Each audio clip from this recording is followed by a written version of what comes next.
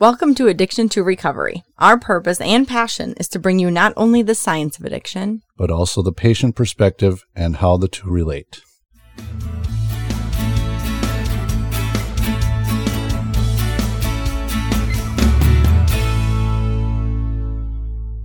welcome back. Hi, everybody. So funny. We're so tired, but, Well, like 5 o'clock in the morning when this airs. Yeah.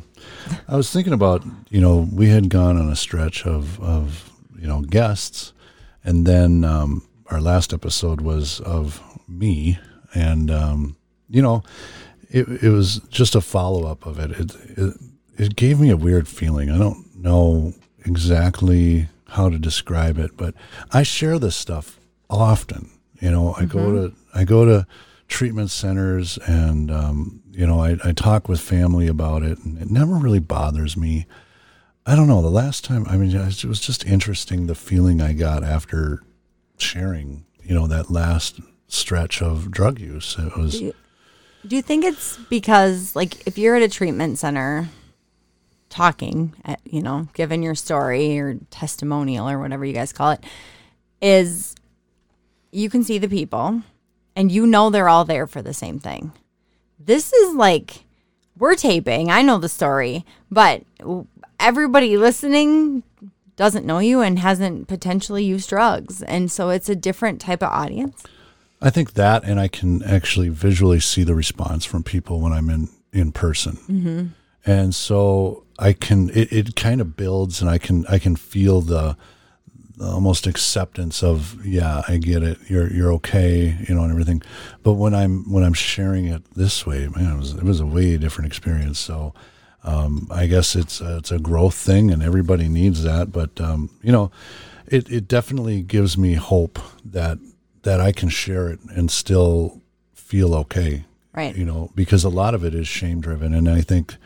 Well, you shared it without anyone having to give you a pat on the back. Right. And nobody, and eventually we're going to bring up king baby syndrome again, but it is that, why am I doing this? Am I doing this to get that pat on the back, or that I'm getting the justification or the acceptance from people that, yeah, we get it, great for you, good job. Mm-hmm. Or am I really trying to help people change? And so I guess that's a growth topic for me. But I do wanted to just, extend my appreciation for the opportunity to share it in a different platform. Because it was a very difficult time in my life, and, it's part of that growth. Okay, I said it. It's out there. Everybody can research that now. And it's only been a couple of days, obviously, that just aired. And in the last couple of days, there's been a couple of people, though, from your past who have reached out. You've been talking to intermittently, but they have heard that episode. They've listened already. And it was interesting to kind of hear how they responded. The things they maybe knew parts of or all of it, but I think it still went probably maybe better than you thought. Yeah, I guess so. But there again, I got to check myself, because do I feel better about it because they gave me positive reinforcement, mm-hmm. or whatever it is? I guess. Although the one person that I did see give this to you kind of said, I didn't know that. It wasn't like, oh my gosh, you did it. It was like, yeah. I heard it wasn't the praiseworthy response. It was acknowledgement, and yet it was normal conversation like two normal adults would have. So to me, that even almost is more meaningful than I don't know. Well, and I think that, not to make this about me, and I'm trying to make a point here. I don't know exactly what it is, but I guess the point I'm trying to make is that there is that healing with sharing your testimony. And I guess, for those of you who are in recovery or early, recovery, or even in, addiction, and you want help, that is a freeing process of being able to share your story without feeling any condemnation, any judgment. My plea to the people that haven't been through addiction and might be an audience to somebody that is sharing their story, this is an opportunity for you to show love and show forgiveness and lack of judgment. Right. And I think that's very important as people are starting to come out of the woodwork and feeling more open about sharing their stories. And this is not any type of a shot at AA and the anonymity thing and everything that goes along with that. But if there is somebody that does feel comfortable sharing their story, please be open to it. Be open to being the ears. Be open to being that vessel of recovery, of healing, because everybody needs that. When they're coming out of an addiction, they need that opportunity to share their story without that judgment that they've been fearing. And that's the key, is that all this stuff is a fear that keeps them sick. And once they experience that lack of judgment, then that fear of judgment goes away. And so I guess maybe that was the point I was trying to make. All right, and this episode is over. No, I'm just kidding. Yeah. Totally shifting gears, and this is why I haven't shared my story yet. Yeah. Way to drop the guilt bomb on me right now. Right. Shame bomb on Heather. Someday. Not yet. Okay, so today we're going to switch gears a little bit. I mean, a lot of bit. And talk about adolescence, youth. I don't know. We're not going to give you an age range. We're talking adolescence here. No, we don't want to put ourselves in a box here and say right. this is the only people. This is adolescence. These are, and hopefully this is going to help parents, teachers. We're getting close to the school year. We are getting to the point where fall sports are starting to ramp up. And the idea that I've always had about me being a coach, maybe being able to go back to help coaches understand kids a little bit. This is step one, I think, in understanding. This is kind of the baseline of what we're hoping to get out to people about adolescence and drug use, drinking, all that substance use stuff. So one thing I would say, though, about the word adolescence, I think is what I was trying to get at is this is not high school. In my head, adolescence, like if we're having this conversation at the high school level, we're talking varsity sports, we are way too late. Especially now, like some middle schools, you're too late. And I'm not saying this. So this is something that parents, I don't care how old your kids are, you need to be aware of. Doing this, like you said, school's about to start. I was actually at the high school fall sports. Everybody goes to meeting with my son tonight. And the policy in my hometown, and this starts in 9th grade. So at the high school level, and, there's 7th and 8th graders playing up that level, but this doesn't apply to them. That's not permission. That's just saying it doesn't apply to them. So starting in 9th grade, if they get one violation caught with any type of alcohol, paraphernalia, even if they're holding someone's vape, it's a violation, just so you know. They're out, 2 weeks, at least, 2 or 3 events. Minimum. It's 2 weeks or 2 games. No, I think it might have been 3 though games in 2 weeks. Maybe it's changed since I've been involved, but. And then the next offense, it jumps up to like 7 weeks. No, it's like 7 weeks, at least 7 contests. The third offense, it's 21 weeks. Isn't that the end of the? It's like, it's basically the whole. But here's the best part: it's cumulative. So if you have your first offense as a freshman, you're not even hardly playing anything. Your second offense as a junior, you're at the 14-week mark. It doesn't start over every school year. It's the whole time you're in that high school building. That's just my little, I'm sitting there and, some of the kids I know and have had drug talks with them and have been talking with my younger kids' schools about trying to get into the schools because I think it's needs to happen. But anyway, so this talk is going to be more like things to look out for. Let's talk about why the youth, adolescents use.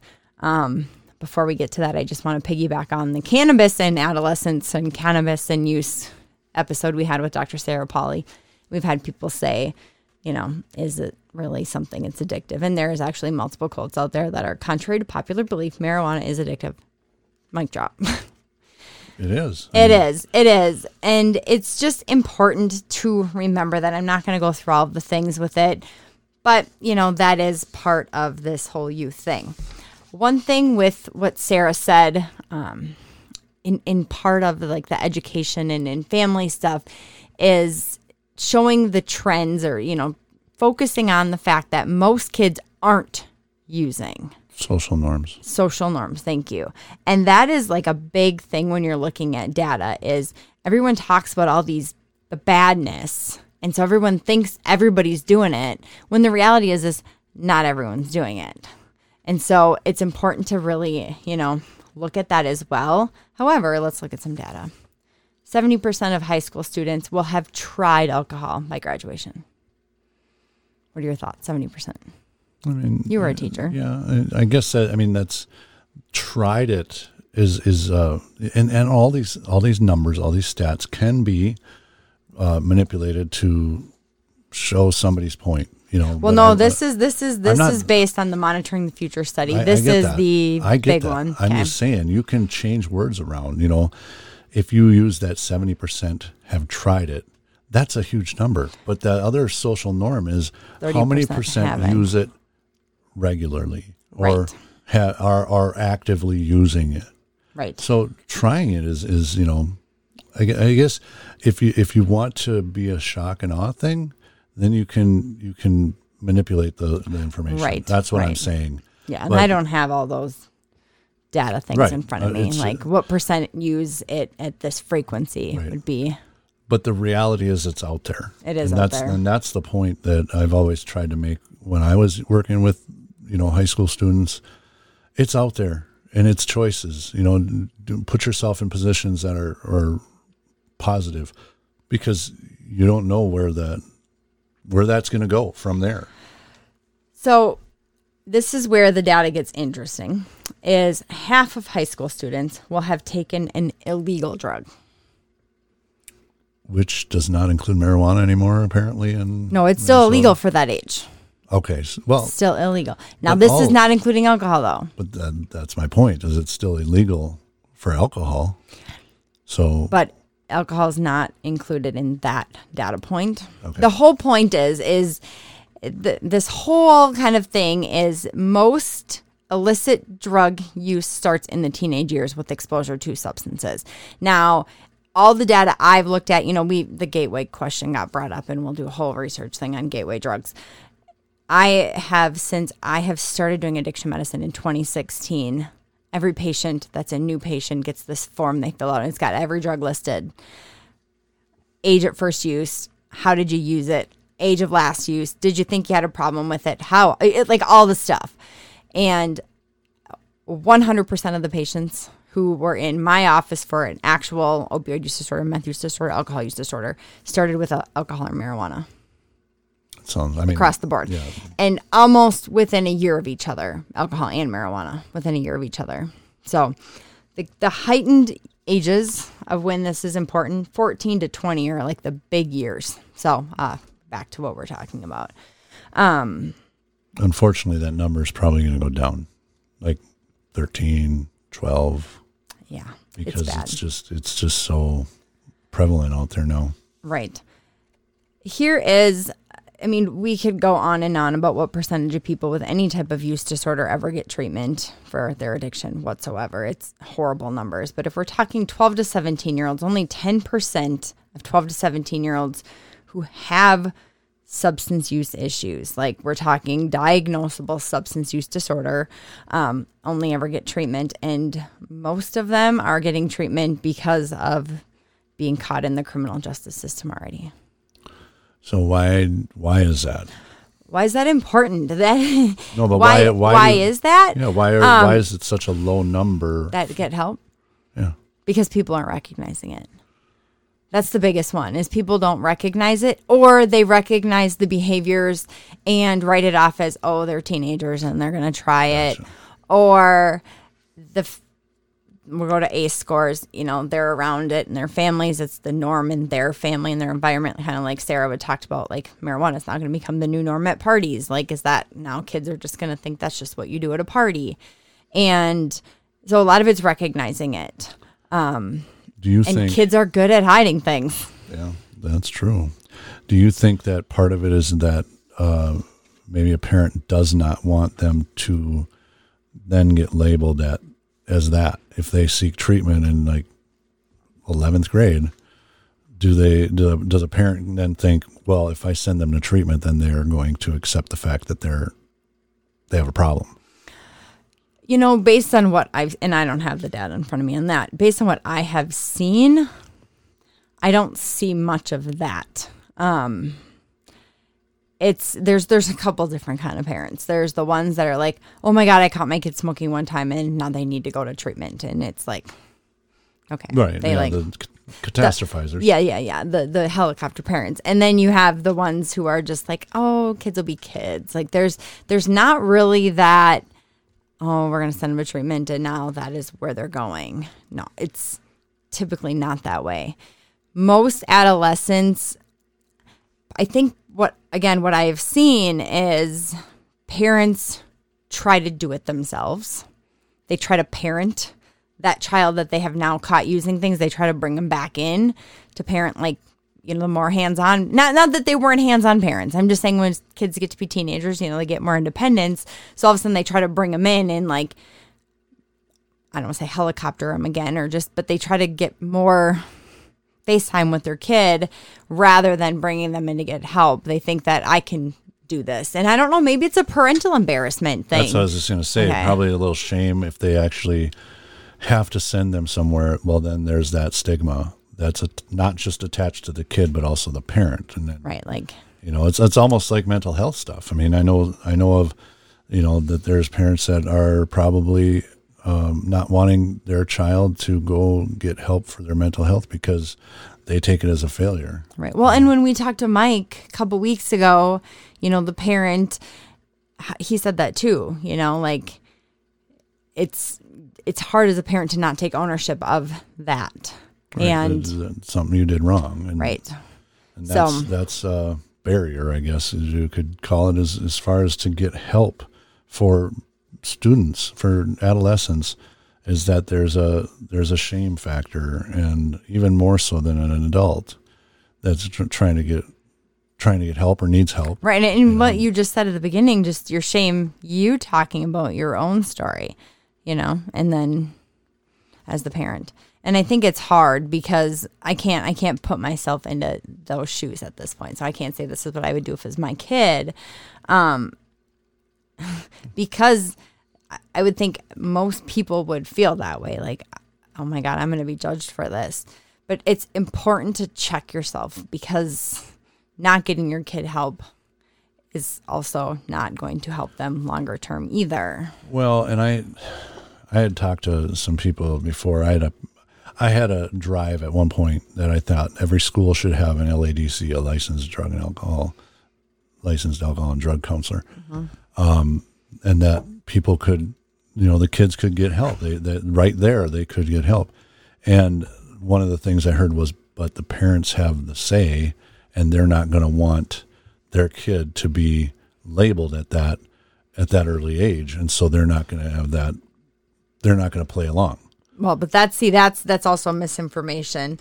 And this is a big part of my job. And this is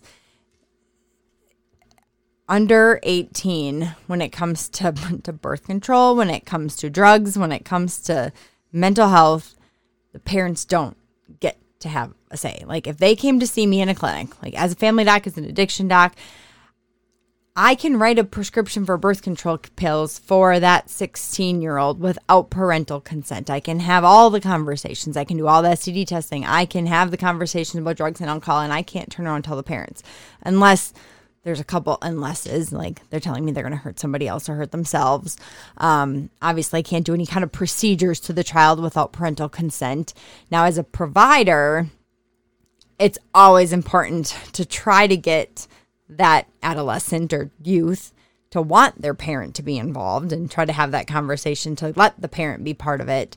But if there's a LADC or a peer support or a counselor at a school, the youth is more than welcome to use that service. Parents don't get to have a say in that.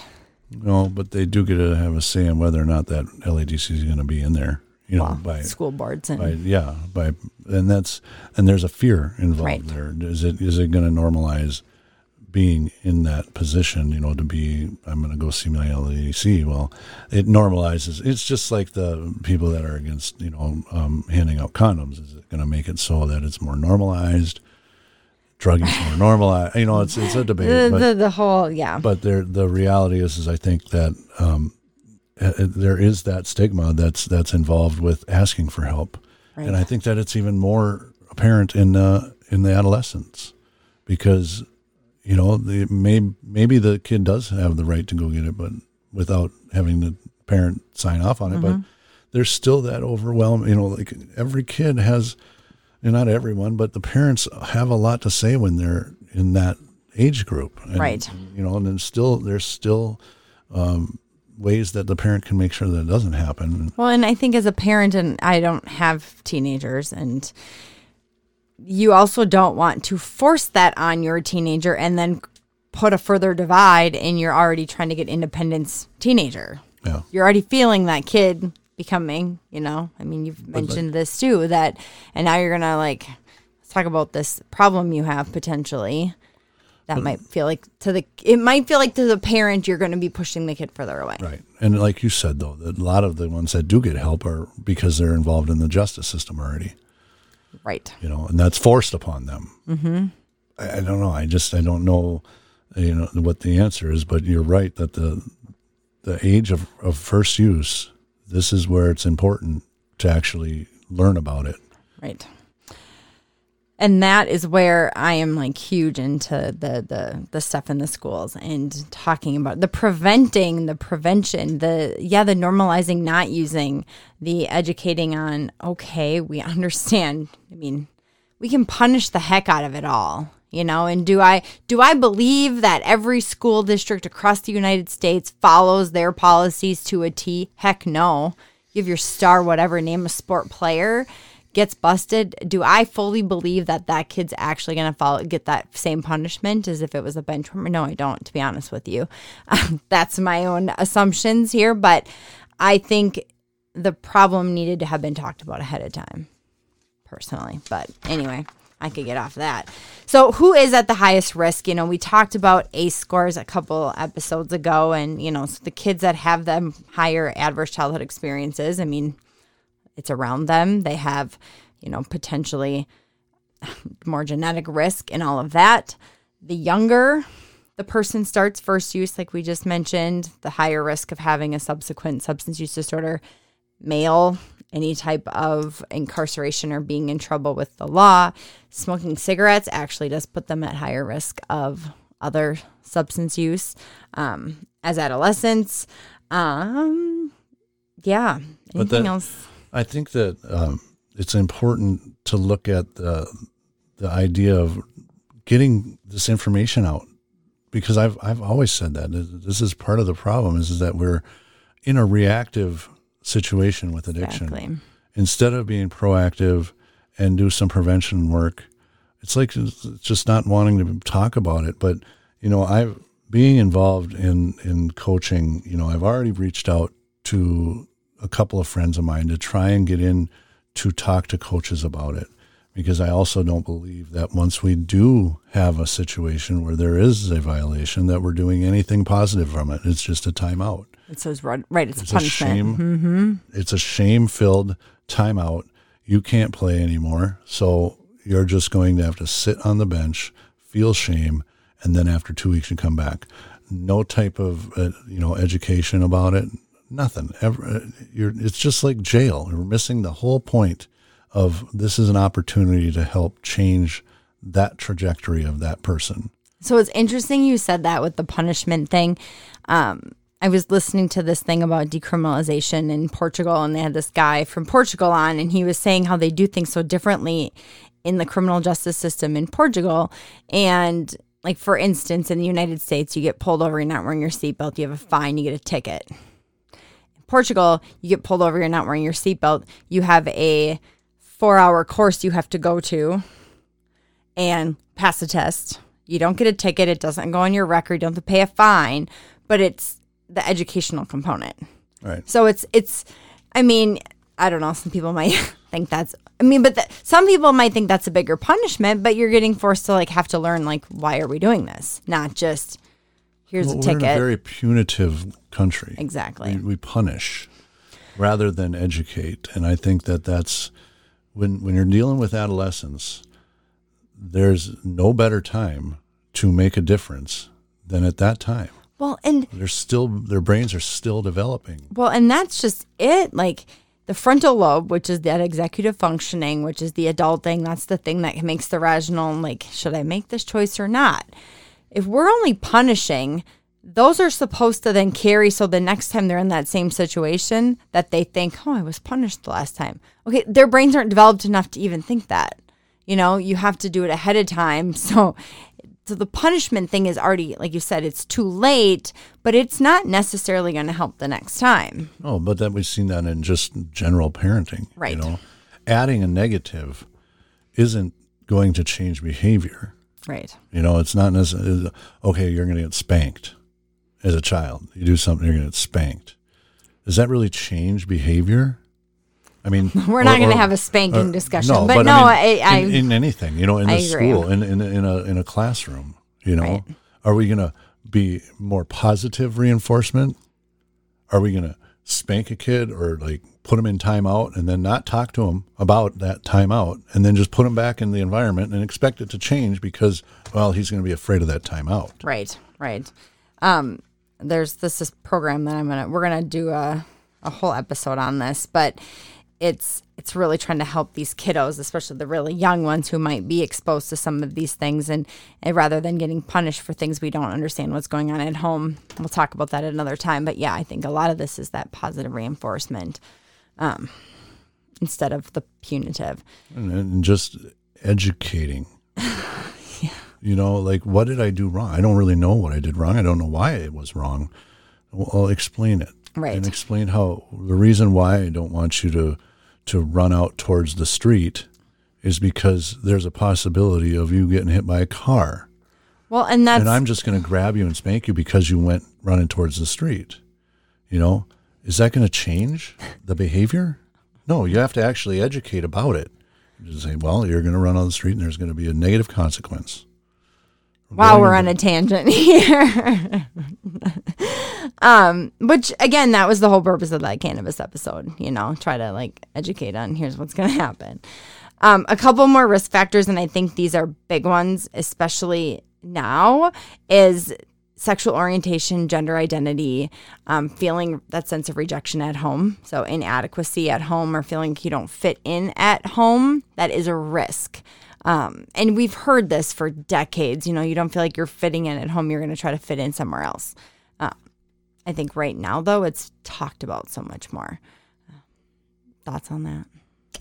No, I mean, the idea, though, is that if there isn't an environment at home that is welcoming, people go find a place where people are welcoming you. And a lot of times negative behavior, you know, drug use, alcohol, smoking cigarettes, you know, people want you to join them and you know, that becomes like a safe place for them. Right. And then it just kind of enhances those negative behaviors.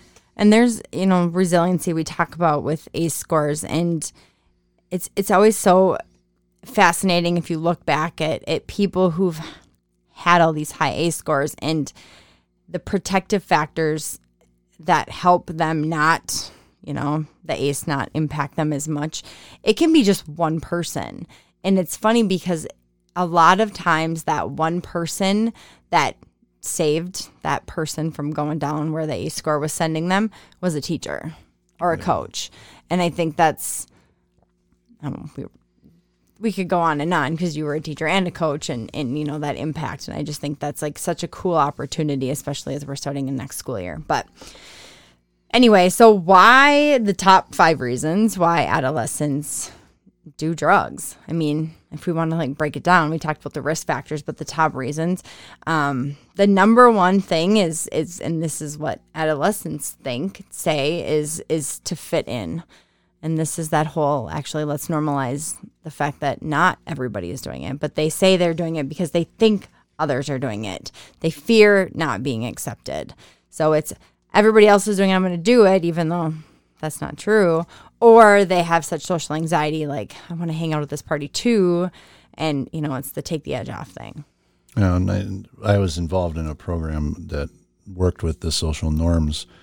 And one of the things that, we had state funding, and one of the things that funding did was it offered us an opportunity to like have events, sober events for the kids, the bowling night or, a dance, anything like that promoted the sober, the sober decisions. And, right.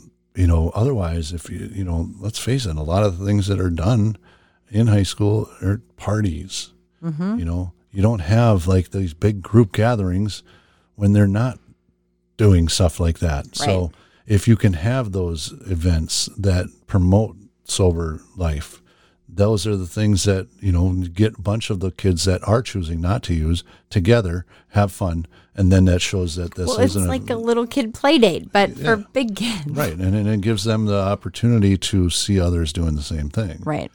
Whereas just it's a mob mentality. So if you are somebody that really wants to fit in and you only know of one activity where a lot of people are together, and that is to go drinking, that is a place where they'll fit in. Mm-hmm. So why are we not offering these opportunities to have drug or alcohol events promoted? I think it's the idea of being promoted. And I love that you just said that, because I think promoted is the thing. They have these school dances, or I think the way that they're promoted sometimes make them sound lame to youth, or they're just like, here we have this event. But I think if they were promoted in such a way to like emphasize the fact that like it can still be fun, and maybe there's not going to be alcohol there, like at the party. There's got to be verbiage in there that you can promote it, emphasizing sober. And they're not. That's the thing, is that program that I was involved with, they made sure to not hide away from the idea that there's no alcohol here. Right.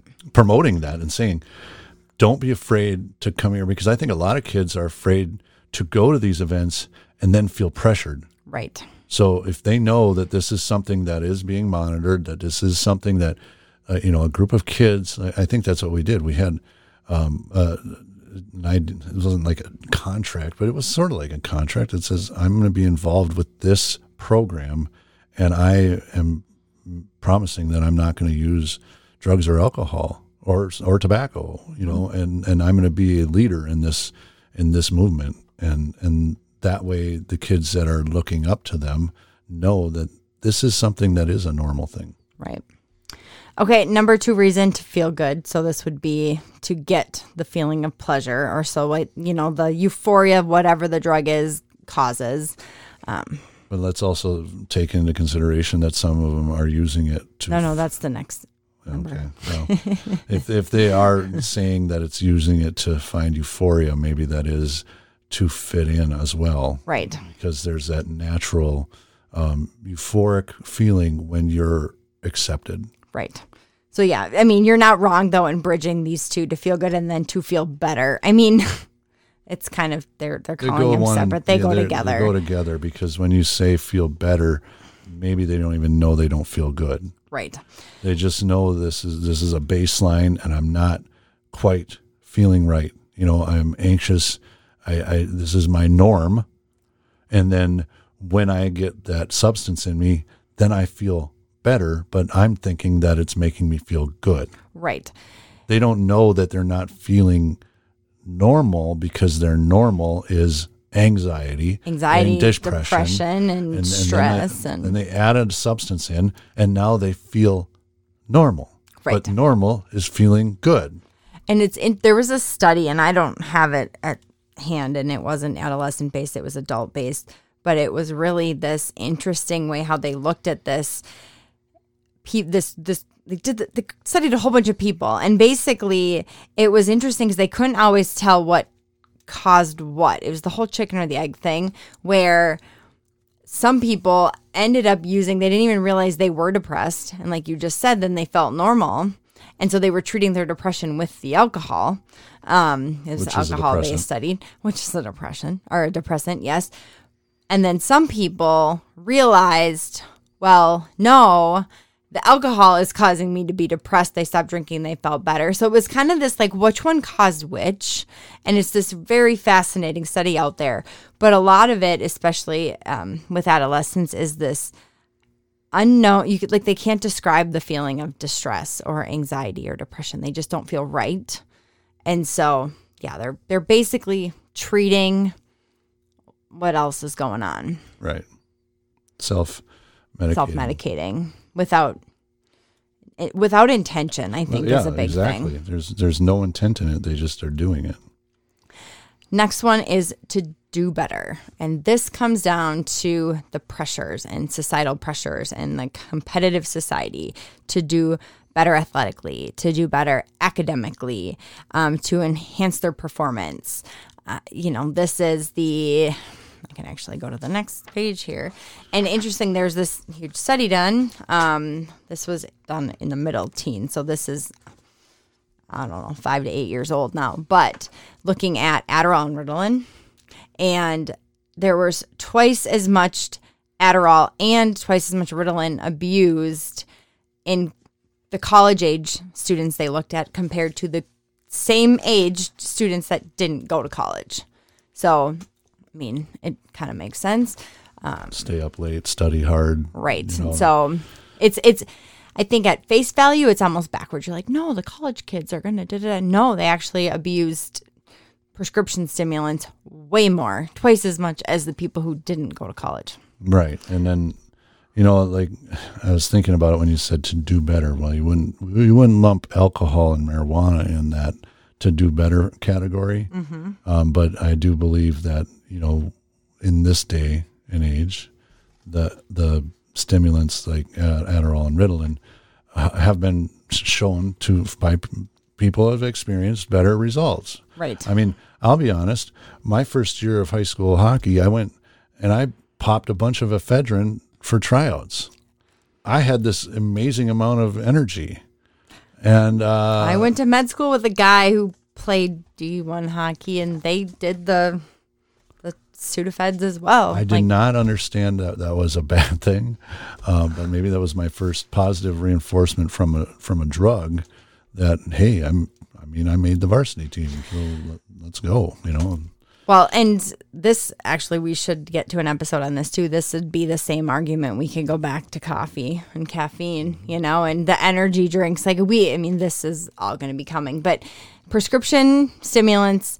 The use of them, the misuse, I should say, the prescription misuse, using them for not the way they were prescribed or not by someone who they were prescribed for, doubled between 2008 and 2013.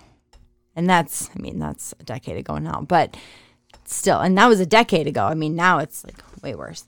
And the last reason is to experiment, Adolescents, again, no frontal lobe. You're trying to figure out the world, It's like you got to, I don't know. I don't think there's anything overly wrong with trying to figure out where you fit in the world and try to figure out who you are in the world. By nature of brain development, they are motivated to try new experiences. I'm going to also add in there that, we're in a society that really needs stimulus all the time, with handheld phone, the iPhones. Oh my gosh, right? And it's like if you don't have something going on, you're bored. So I would add in there, out of boredom, people are probably trying to enhance their lives by adding a stimulant, by adding a drug of some sort, because I don't have my Xbox to play and I don't have my iPhone to, or that's getting redundant. And so I'm going to try something new. And that's something that is a reality. Think about a road trip. I feel like such an old human right now, but like a road trip. Oh, are we there yet? I'm bored. I'm like, when I was a kid, I've said that sentence, I literally had to sit in a car and stare at a window for a road trip. Right. There were no movie players. There was no, I got a Game Boy when I was 14 to play in the car. That was how cool I was. But my kids on their 5-hour car ride we just took had cell phones and movies going and iPads the whole darn time. Like, and if they didn't, and nothing against your kids, all kids, then they'd lose their mind. well, I stopped at my house when I was talking to my one daughter today. I'm bored. Which brings me to another interesting thing we learned in med school is that your brain can't tell the difference between being hungry, being bored, and being tired. So it's funny. My stomach can. One child of mine, always hungry or always bored, always want to eat something. I'm like, you're not hungry. You are literally bored. And the only reason you're bored is because you need someone to entertain you all the time. Yeah. So, no, I think you're totally right. We have a very overly entertain me generation coming up. Right, which is scary. It's scary because drugs can entertain you. Okay, so really quickly, the red flags, so things to watch for. Some of these are extreme versions, but I mean, if you get to some of these, it's pretty important to probably at least have these conversations. So sudden or extreme changes in their friends. I mean, this can be subtle at first, but if there can be a big shift. And it's funny because the adolescents I've seen, like looking back, parents can be like, yeah, whatever happened to that group of friends you used to hang out with? And all of a sudden now they're hanging out with this group of friends. And it happens like gradually. And again, they're independent teenagers. You don't always notice what's going on, but it's being sure to know that. Eating habits, sleeping patterns, hygiene changes, school performance. One patient in particular I had, it was like a straight A student, and now we're floating C's, which is not a bad thing, but it was a total shift in like a semester. That's a big red flag. And I being a parent, I will be more aware of what's going on based on my experiences. But as we're trying to educate, I think it's important for parents to really, really pay attention to things like, who are they hanging out with? What happened to those other friends that they had that, basically you got to know and you just had this trust, and all of a sudden now that person isn't coming around anymore. Right. And you're not seeing your child. They're subtle things, and trying to stay in tune with what your kid's doing is important. And I would say the same thing for teachers and coaches. Watch. There are flags that go up, and if you're not paying attention, you're not going to see them. Well, and I think back to your point on the whole entertaining needing stimulus, parents are. I mean, I'm just as bad. The kids are constantly needing entertainment because they have to have constantly something going on. I mean, I've always got 9,000 things going on too. So, is it always easy to go onto the digital school thing to follow their grades? No, you take for granted my kid always gets these good grades. Maybe you're not checking them as often, or they're not in kindergarten. They're not bringing you home the papers like they did then. Shoot, report cards don't come home paper anymore. Like, that's just one more thing as a parent you got to check, and things can slide for a while before you quite realize it. And it's just being intentional about watching that. Yeah, mindfulness. I mean, mindfulness used as a parent is key. Right. You can not only see addiction issues or issues with getting in trouble, but you can also see mental health issues if you are mindful about what your kids are doing and their personalities and how they're going about their day. Which is also very difficult because they're teenagers, and there's changes. There's personality and behavior and attitude changes too, and I think that's what a lot of some of these red flags get chalked up to. Oh, that's just normal teenage behavior. Right. And you don't know because every kid has got such a different personality as well. And these are going to be hard conversations. If the parents that are listening, these are going to be hard conversations, asking your child what's going on. It might take a little more TLC to get it out of them, but I can guarantee you these conversations are a lot easier than the ones that you're going to have when they're sitting in jail or sitting in a treatment center or, sitting in a hospital. Right. So just a couple things to think about, other things like if this is something you're concerned about or, you're having these conversations or maybe your child is, maybe experimenting or maybe it really does need some help, it's not forgetting the mental health things, the whole are we treating something, but also the other things that go along with this. Using substances, we lower inhibition. So poor judgment. Has your child been in a situation in which now we need to worry about a whole bunch of other things? Like, has there been sexual assault? Has there been other high-risk behaviors? Like, these are things that do need to be checked out because you don't want to miss something else as well. And this is where the shame can sometimes get in the way. Like, I'm afraid to bring my kid in because my kid's doing substances and now that reflects bad on me, but now there's something else underlying that also needs to be addressed. And then monitoring the driving, because that, of course, could be devastating. And I think for me, I just want to say how important it is for parents to not shame their kids if there was a mistake or something. I've had this conversation with my kids to say, you know what, you guys can always come to me. I'm not going to yell at you. I'm not going to scream at you. I'm not going to do what a lot of people would think if they got in trouble. Be present. Make sure you're caring. If you don't know how to respond to a certain situation, talk to somebody. Mm-hmm. There are plenty of people out there. There's plenty of organizations that you can call and say, hey, I'm having trouble with my child, and I really need some guidance on how to talk to them, because we're not experts. We're not all experts at addiction. We're not all experts at mental health. So no one's an expert at kids. Right. And why would we think that it's okay to just go off on our own, go rogue, and try and just shame our kids into not doing it again? Right. That's where I'm talking about as far as, how are you going to respond? Are you just going to punish? How are we going to respond as a school? Are we just going to punish? Are we just going to shame them? How can we do a better job? That's all it comes down to. Do better. Right. We've got a whole generation of kids that are coming up that are very susceptible to becoming, in a substance use disorder situation. So why can't we do better going forward as far as prevention? Using the information. We have more information about this topic now than we've ever had. Right. So let's use it for the positive. Right. And I think what you said is, always being open to have them come and talk.